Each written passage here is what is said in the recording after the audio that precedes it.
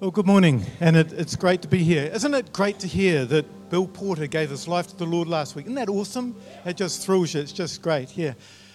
I came here this morning and someone came up to me, and I think he was saying it half in jest, saying, well, are you going to give us a good thrashing this morning or just a tanning? And I thought, don't know what my sermons are like, but I hope he was just kidding, but here goes, right? Here. When I was at school, I excelled at running. I was a school champion, and then after school, I spent a lot of my time in my late teens and 20s heavily involved in it. I didn't have a lot of speed, so I used to run the longer distance track and road races and cross country in the winter. And I had a coach, and we mapped out training plans and to peak for particular races and championships and all those things. And roughly, the model was just all based around the Arthur Lydiard model of how you do things, some months of daily distance runs to build stamina in you. And after you've done that, it was followed by more intense sessions of, the serious stuff, the gut-wrenching at times like Gordon Titchen's sessions with the New Zealand Sevens team, or perhaps from what I hear from Hadley Priest and Roy Gilmore and Matt Grindley, their Saturday morning sessions, which sound pretty gritty and tough. But the purpose of it all, we did things like 8 times 200 metre sprints uphill, and 20 times 200. You'd sprint 20, you'd sprint 200 and float the other 200 20 times, and all designed to maximise your ability to run as hard as possible for as long as you could. And why did I do it? Well, I wanted to run faster. I wanted to run PBs, personal bests, and I wanted to run races and all those sorts of things. So there were days when you think, and now I feel fine now, I'm going to be slaughtered, and now, okay, let's do it, yeah.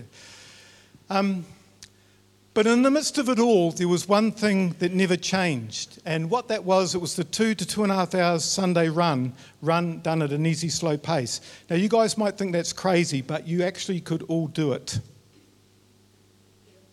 You could, yeah.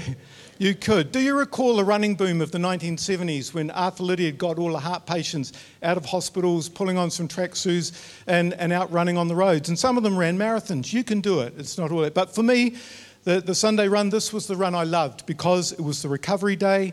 It was to shake out the hard work of the week and also however you felt from the race the day before. And we'd go off venues. We'd go back to nature, up at the tracks, and it was here that I communed with God.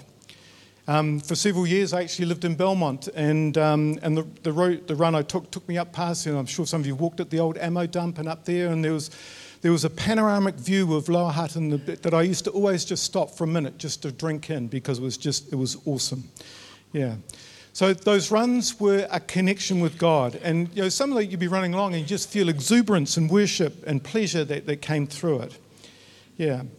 Because, in a sense, they were a step outside of what I was trying to achieve as a runner. They were refreshing, they were a happy place, and what was happening in the world just disappeared for a few hours. For me, it was one way of plugging into God.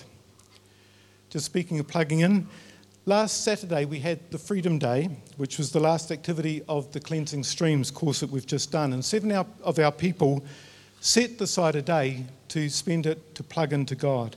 And one of the couples who were there are going to come and share their testimony today. Can I ask you to welcome Mark and Jenny Hamilton to the stage?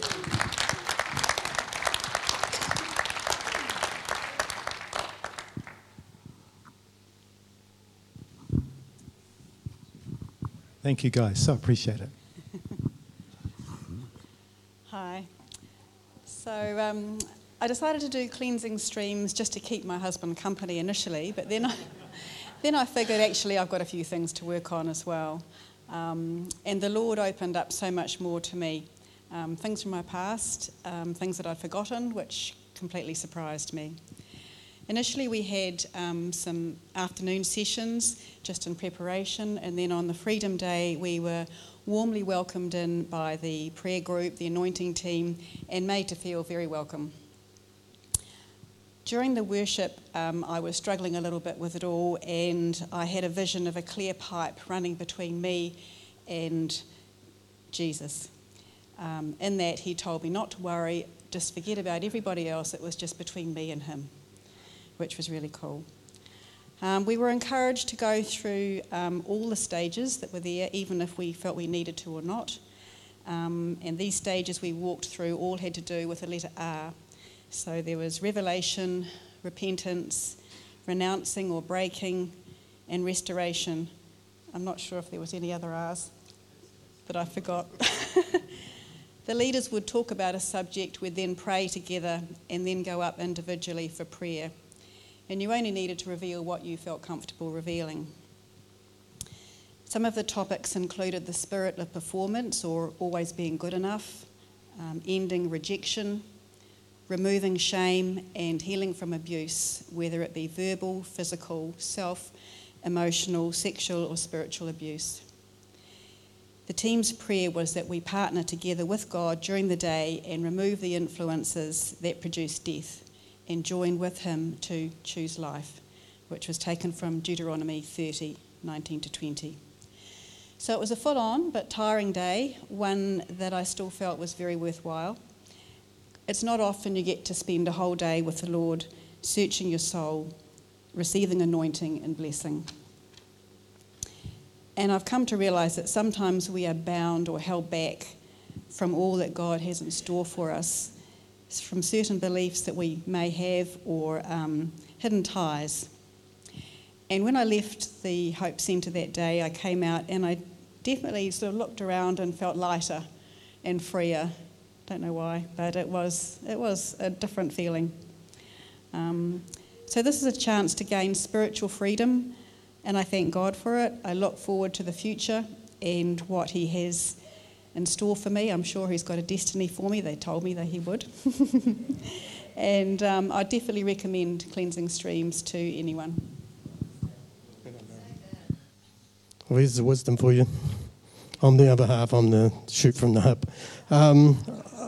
God throws a few curveballs at you. Last week I did do a lot of praying and a lot of thinking about what to speak about. Wrote a whole lot of bullet points on the computer, worked through it all in my little head, and then this morning I decided to make a couple of changes, and I did the bold things bolder so I could see them, and then the computer didn't work. So I had a shower and I sort of said to God, what's going on? And he said, well, I want you to shoot from the hip, Mark. Speak from what you can feel. So I did quickly write down about 4 bullet points. First one was help. Second one was help. But yeah, besides the humour, there's a very serious side to me which doesn't come out too often, but certainly does when it comes to talking about God. And about 6 weeks ago, Trevor spoke. Is Trev here? I do listen to you, Trev.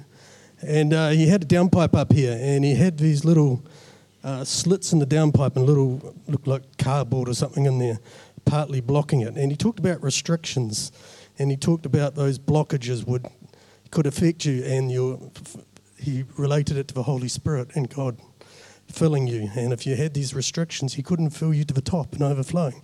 And I really related to that. And then when I talked to Bruce about the cleansing stream, I sort of thought, well, I've got a few of those little restrictions, I'm sure. I'm not sure what they are, but I feel like there are restrictions. So I went along to the course, and I promised myself I'd go along with 3 things. And one was an honesty to God. Mind you, he knows what I'm doing anyway. But I was going to open my heart, and I was going to open my mind. So I really took on board what he was doing, and I was just going there. Say, God, do what you got to do. As Jen said, each subject they prayed for as a group. Well, quite often they'd have someone come up and do a testimony, one of the prayer people. What do you call them? The intercessors. Yeah, that's the one. I had that written down originally. And some of them would do a bit of a testimony, which was quite touching. And then as a group, we all prayed. And quite often God would reveal something to you that you needed prayer for. In some cases it didn't. So then you'd go up to one of the intercessors and you'd have one-on-one, and they would pray for you. And there were a couple that really hit me. One was forgiveness, and I didn't think I had to forgive anybody. I'd forgiven my wife who'd run away with another man years ago. In fact, we're quite good friends now. But one that hit me was her family, her parents. And, it's sort of, when I thought about it for years, they were both solo children. and they were very self-centered. They didn't know how to show love to their kids. They didn't show love to us, and it was all about making money in business. So I was always having friction with them because the way I was brought up was about love and being there for friends and family. So we always had problems. So obviously there was a huge, I was hurt by them because they were judging me all the time. The other thing that was quite strong on me was the way I beat myself up at times. I was always the runt. I was always the runt at school. As you can see now, I'm perfectly formed. But always put myself down. And it's something that Bruce in the past has growled at me about. But I really felt that I needed prayer for that. So I went up to this intercessor, and they prayed for me.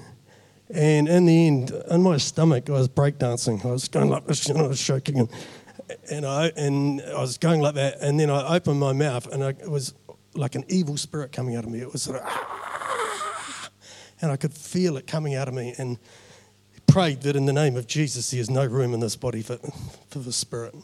And then they cut the ties, and straight away I felt this peace come over me, which is wonderful. And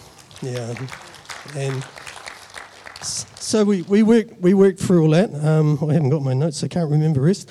One of the things I did get prayer for was memory. So if I hadn't got that, I'd be standing here looking at you going... But, what it boils down to in a nutshell, God does bring freedom. There are intergenerational things that we don't know about sometimes. There are things that we were put down as children or things that people have spoken into our lives we don't know. So I can't honestly recommend enough that you go along to, next time they've got a course, because it really does open your heart up and it brings you freedom. Thank you very much. Cool. Thanks, guys. That's just awesome. Awesome. So those guys spent last Saturday plugged in. Here ended the sermon. I think we could stop now, couldn't we? Yeah. I have to say that the roles that Jeanette and I had there, we were intercessors, and so you spend 6 or 7 hours praying during the day, but it's just great because you're up there and you're seeing God working in people's lives, doing things just like that. It's just wonderful, and I just really recommend it. Yeah. And I think probably about 40 of our people have done the course over the years, and some have done it more than once, which is actually fine as well. But outside of that, what most of the people say when they come out of it is they say they've got a deep peace that goes deeper than things that they've had for a long time, and which is just awesome. Yeah. In 2 Chronicles 15:9, it says, "For the eyes of the Lord range throughout the earth, to strengthen those whose hearts are fully committed to him." And Psalm 34:15 says, "The eyes of the Lord are on the righteous, and his ears are inclined to their cry."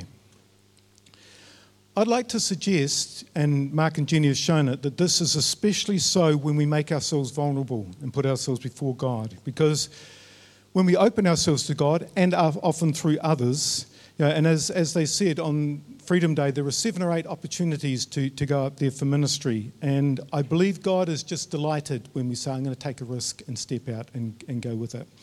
And cleansing streams is one way of doing that, but there are others as well. And one which we have also encouraged is, when you've got a mentor or a brother or sister to journey with, someone that you can confide with in the same way, someone who's a safe place that you can go to. You tend to find that the women do this a heck of a lot better than the men, but in my experience, actually, men shouldn't do it any less because they've got as much stuff to deal with as well. And convincing them that liberating themselves with it is a wee bit trickier. And when they do it, it's great. One thing that I've heard a couple of times happen, which I really love, is that somebody has given to someone else an app that monitors where they go either on their computer or on their phone, and will send that person a text if they stray into the wrong areas. And I think that's awesome, and I reckon God really honours that when you do that sort of thing. I was talking to a neighbour a couple of months back, and we were just chatting, passing the time he came, and I could see that he had something on his mind, but he just chatted on, and then all of a sudden he said, I think I've got a problem with alcohol. And before I could say anything, I didn't say anything, he said, I feel so relieved to have told someone. So relieved to have told someone. And, we've got that stuff in us. We do need to get it out, and, with a trusted person. And I have long believed, in this whole thing of having someone to share with, and have had someone since the mid-90s, several people. But when I came on eldership, as many of you know, I asked Jim McLean if he would be my oversight. And I'm really grateful for the years that we had, for his wisdom, for his care, for his concern, for his guidance. And occasionally, when needed to, he challenged me. I really loved him, and we prayed over my mistakes, over my weaknesses, and I knew he was lifting me before God. And it's just so cool to have someone is covering your back. It was just awesome. And guys like him, I found really hard to replace, but I actually have just started getting to start a relationship with another guy. He's actually outside this church, which actually perhaps has some advantages in a sense as well, but I just really believe in the concept of it. As the elders do. Sorry, just realised I've probably been inconsistent with where... Aaron, hold it here. Maybe I should just do that, hey? Yeah. As an eldership, we really value that we've talked about the Paul, Barnabas and Timothy scenario. And just to restate for those that may not be clear, that a Paul is someone who is a mentor to you and it teaches you. A Barnabas is someone that you can walk with. And a Timothy is someone that you are inputting to. And we just really want, if you haven't got anyone in those roles, we just really encourage you to seek out someone that you can really confide in and share with. Yeah. So... just as a couple of things.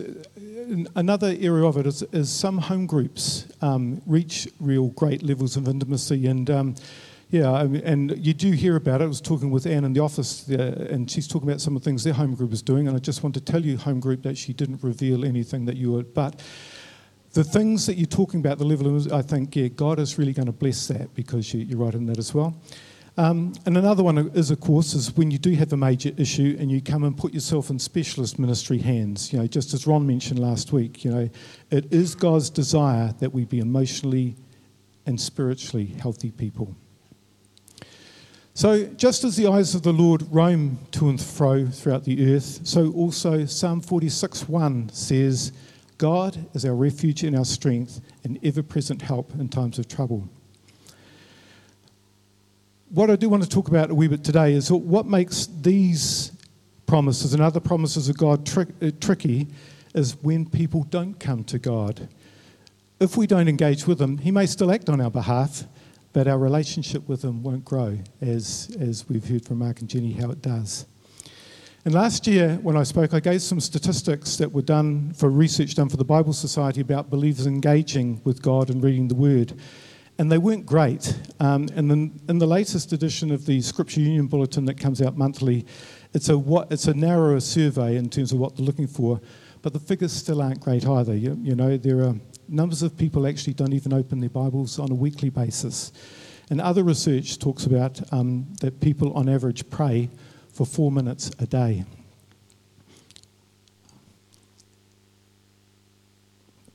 Of course, I know, and you know, that those statistics don't belong to this church. It's the other churches out there. It's not us. If they looked at us, we'd be just fine, yeah. But what those figures suggest is that your relationship with God is actually just snatched, or you're approaching Him as a bit of a firefighter or something like that. And what I really want to encourage is, there's a war going on out there. There's 1,000 things pressing for us, and we need to be tight with Him in order to get through those things. But what I want to encourage you with is that if you're not doing that time, you're not getting the opportunity to enjoy Him, to get to know Him better, to just chill with Him, or to have Him speak to you from His base of His profound and intimate love for you. That you miss out on the opportunity of a 2-hour run with Him, when time stops and cares can just be put aside for a wee while. I don't do the 2-hour runs anymore, by the way. The knees don't. But on Friday, I actually got a cup of coffee and went down to Harcourt Park and just looked at the river and the things. I love those lorikeet birds because they're always flying around. But on Friday, there were 5 of them just feeding on the ground in front of us. I mean, it's a silly little thing, but you just think, you're communing with God, and it's just great. And since I came on the team here, I've made the morning of my day off, which is a Friday, my Sabbath time. And this has been incredibly valued to me. It's my chill time with God. It's actually my defrag time. You know, so much happens during the week. I just stop and you just settle and let things, all the things that have been going on over the week. It's just a wonderful time. So I mull over it. I read scriptures, sometimes listen to worship meeting, but it's just to let everything settle. In it, I do spend a segment of time just focusing on God and His character and the place that He dwells. Often in it, I actually do some journaling. I talk to Him about my weaknesses and disappointments. I talk to Him about things I'd love to see Him do in my life and in the lives of others as they're going. Other times, I do also try to describe, the joy I feel or the gratitude of Him allowing me to be part of His gig. This is His thing. It's His show. It's not mine. And He's given each of us an opportunity both here and in eternity going forward. And I often get an overwhelming sense of His goodness and His mercy towards me and us, and a real sense of Him having all things under control in what's a crazy world. And it's in here for me, in this time often, that scriptures come alive. Scriptures like, in this world you'll have trouble, but take heart, I've overcome the world. And Paul in Ephesians, I get a sense of, and I pray that you, being rooted and established in love, may have power, together with the Lord's holy people, to grasp how wide and long and high and deep is the love of Christ, and to know this love that surpasses all knowledge, that you may be filled to the measure of the fullness of God. Or, and this is, it just settles things, come to me, all you who are weary and burdened, and I will give you rest. Take my yoke upon you and learn of me, for I am gentle and humble in heart, and you will find rest for your souls. And from Romans 15, may the God of hope fill you with all joy and peace as you trust in Him, so that you may overflow with hope by the power of the Holy Spirit. Hope returns in those times as well. And it is here that I get the opportunity to be still and know that He is God. And we all know the old song, turn your eyes upon Jesus, look full in His wonderful face, and the things of earth grow strangely dim in the light of His glory and grace. Strangely dim, and it's true. Somehow they do. I don't know how. The problems don't go away. They're still there and they still need to be dealt with. But somewhere in it, the perspective of them has changed. And so if you're not doing that, I want to really encourage you to make a regular time to chill with God or coffee with Jesus. And can I suggest that if you're not doing it at the moment, why not, say, set aside a couple of hours on the last Sunday of every month to just chill with Him? Because over time, I know it'll give you more shape and depth in your walk with God. You will find your perspectives change. You'll find real richness in Him. You'll find He is your place of reassurance. You will find again your awareness of your size and importance relative to His and His importance, that this is His world, that everything under heaven belongs to Him, and that we exist because He chose to have you with the talents and the abilities He's given you. And it also will just help to enjoy the eternal and infinite perspective on reality that He created us to have. So, and I just encourage you, just come. No agenda, no sense of unworthiness. We're never going to be worthy enough. You just got to come on the basis that you're loved unconditionally. I find sometimes you talk about this, people's first thought about spending time with God like this is they have some reluctance because they're worried about how God will be. I just want to reassure you that God will be fine. It's generally us that worry about how He's going to be. And an example of how He is going to be, I just want to let you know, I'm reading a book at the moment by Desmond Tutu called Made for Goodness and Why This Makes All the Difference. And in the preface in the book, Desmond Tutu, as you know, is an absolute giant of anti-apartheid and a South African. He won a Nobel Peace Prize in 1984. He was influential or so important when apartheid was broken down in America. Let's go for Africa, eh? Yeah. And trying to get the society going again in post-apartheid and all the difficulties they had around it. A real giant. The preface in this book, and just to say, the book itself contains many tales of barbarism and evil that we both witnessed and he endured, actually, and his response to them. And in the preface in the book, he writes, "I speak to audiences around the world and I often get the same questions. Why are you so joyful? Why do you keep your faith in people when you see so much injustice, oppression and cruelty?" He believes the questions they're really asking are, what do I see in my faith and in the world that they're missing? How do I see the world and my role in it? How do I see God? What is the faith that drives me? And he actually wrote that book just to answer those questions.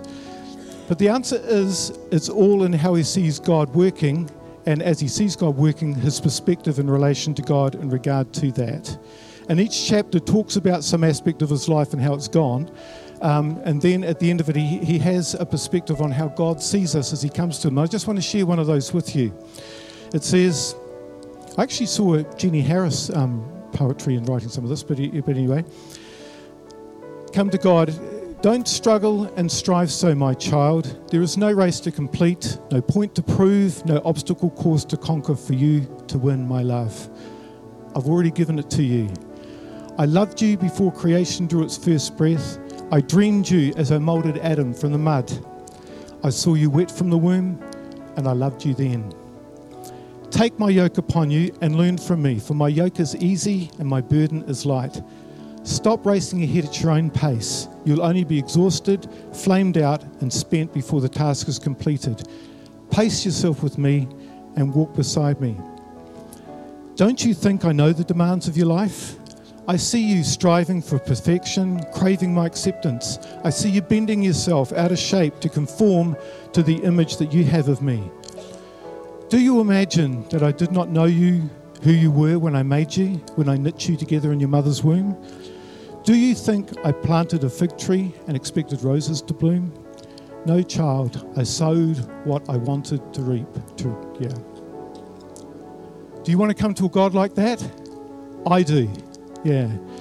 So if you're not currently doing so, I invite you to come and spend regular time with your God, who wants to speak deeply into your soul, who wants to work out his plans and purposes for you, who deeply cares about you spiritually and emotionally, that you're healthy in those areas, and who also says, come as you are, come and plug in.